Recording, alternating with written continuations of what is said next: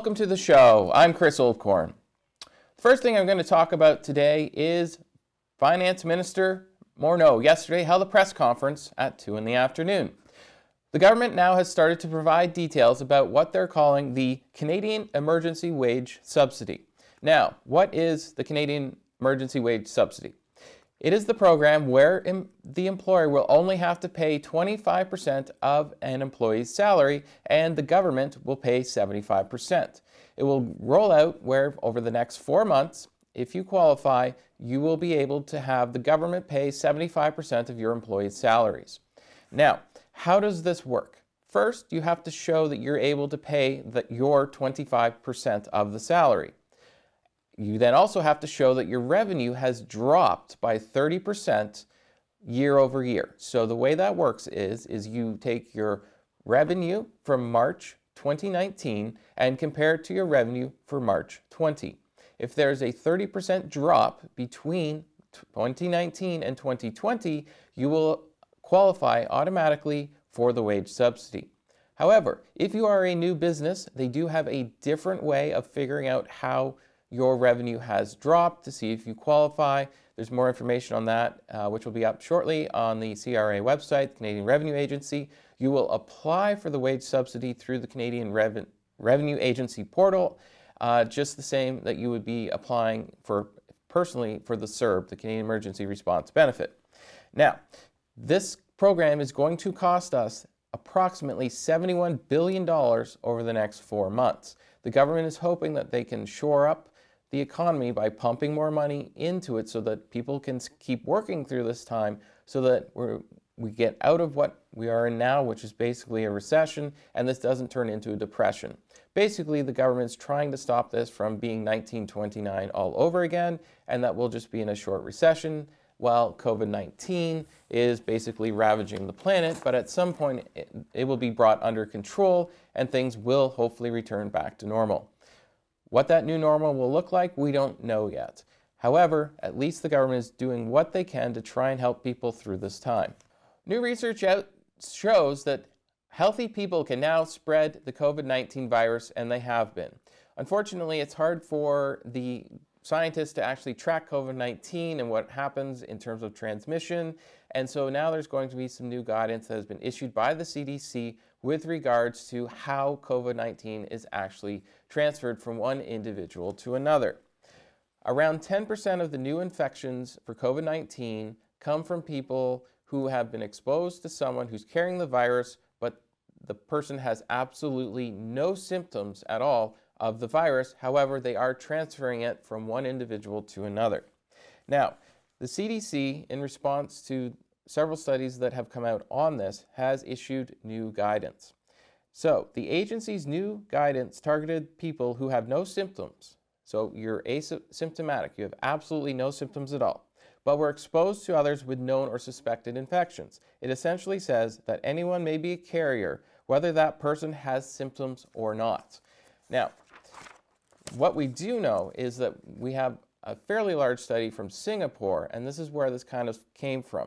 Because in Singapore, they tracked 243 cases of the coronavirus from mid-January to mid-March. And 157 of the 243 cases were people who contracted the virus who had not traveled, and they found that the so-called pre-symptomatic people triggered infections in 7 different clusters of the disease, which accounted for almost 6% of the total cases in Singapore in that study. So people who have absolutely no symptoms at all are able to transmit the disease, never even get COVID-19 where it actually activates in their body. Now, in China, they found that 10% of transmissions came from one person to another, where one person had no symptoms at all, and they transmitted from an infected person that they were exposed to. That person was fine, and then they exposed someone else, and that person got the disease. Now, the CDC director, Dr. Robert Redfield, estimates that 25% of people who are infected with COVID-19 are asymptomatic. In other words, they have absolutely no symptoms of COVID-19. However, they are still transmitting it from one individual to another. We'll be right back.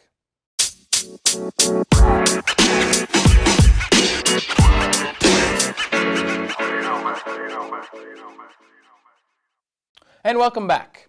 93% of the world's population presently lives in a country where there are travel restrictions because of the coronavirus.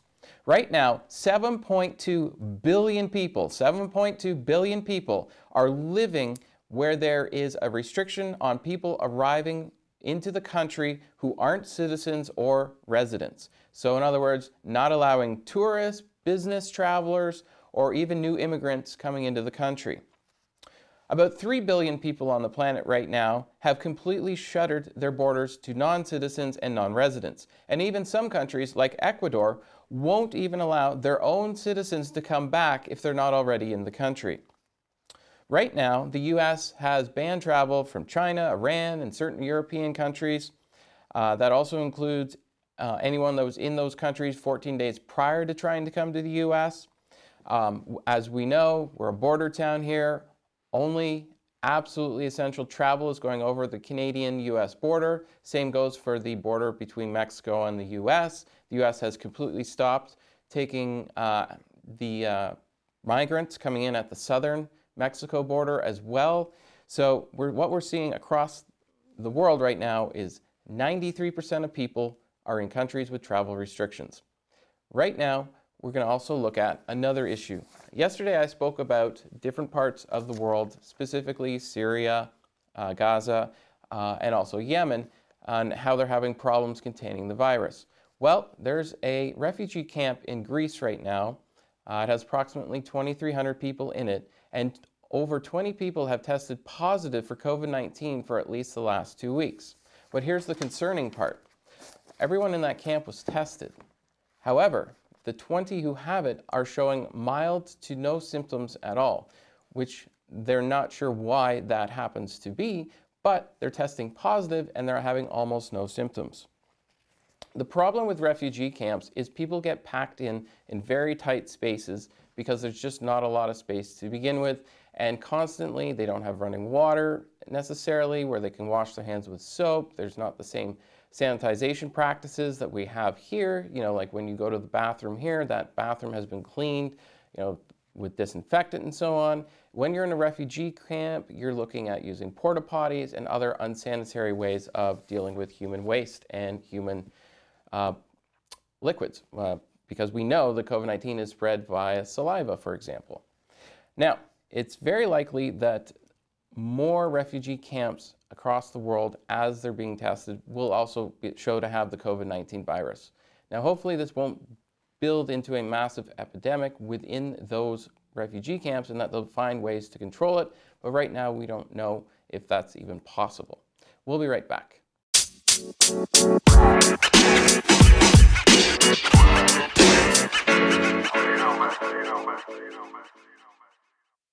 Welcome back.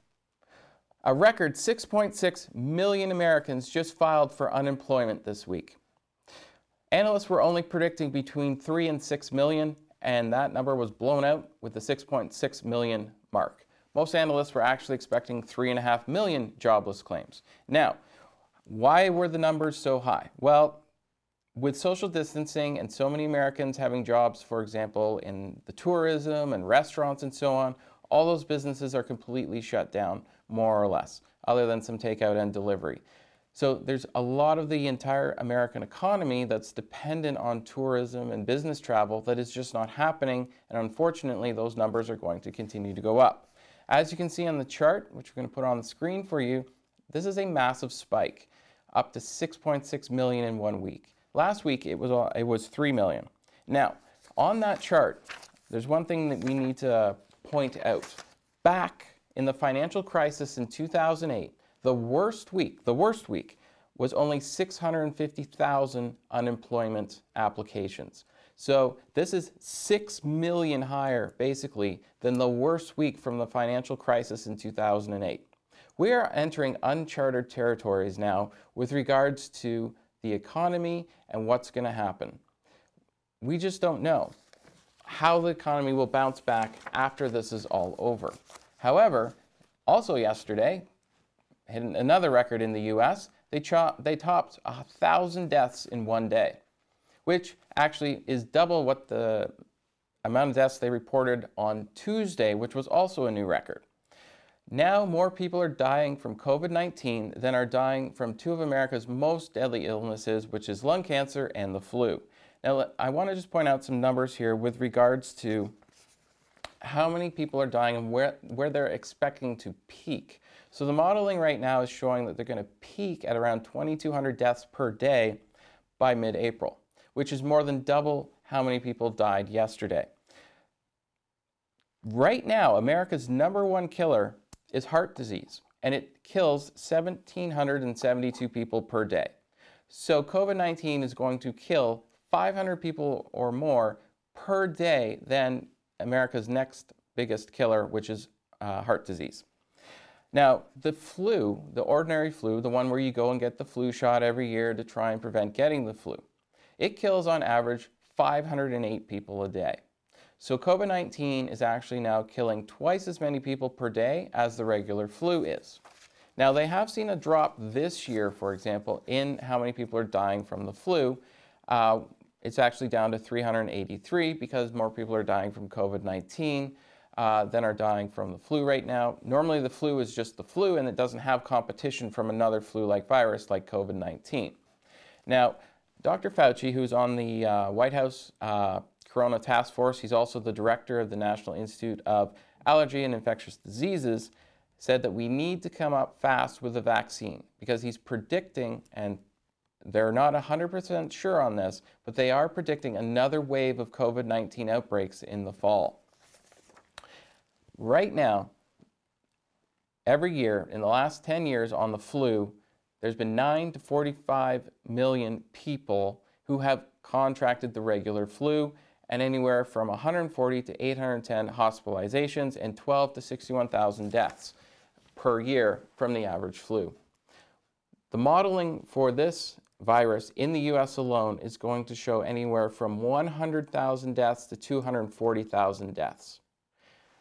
Obviously, this is much more serious than the regular flu. Hopefully, we will have vaccinations and treatments for this in the next little while because that would be fantastic.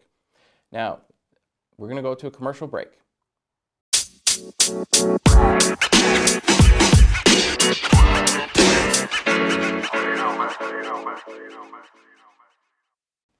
Thank you for watching The Chris Oldcorn Show. I'm Chris Oldcorn. I'll see you tomorrow morning on Special Report Morning Edition at 8 a.m. on TV. Please follow me on Instagram or Twitter at Chris Oldcorn to keep up with the latest updates on COVID-19 and other things happening in the political world. Also, listen to our podcast on Spotify. Search for The Chris Oldcorn Show. You'll be able to get an audio version of this show. So I will see you tomorrow back here at 7 p.m. or at 8 a.m. on the morning show. Have a fantastic evening. See you tomorrow morning.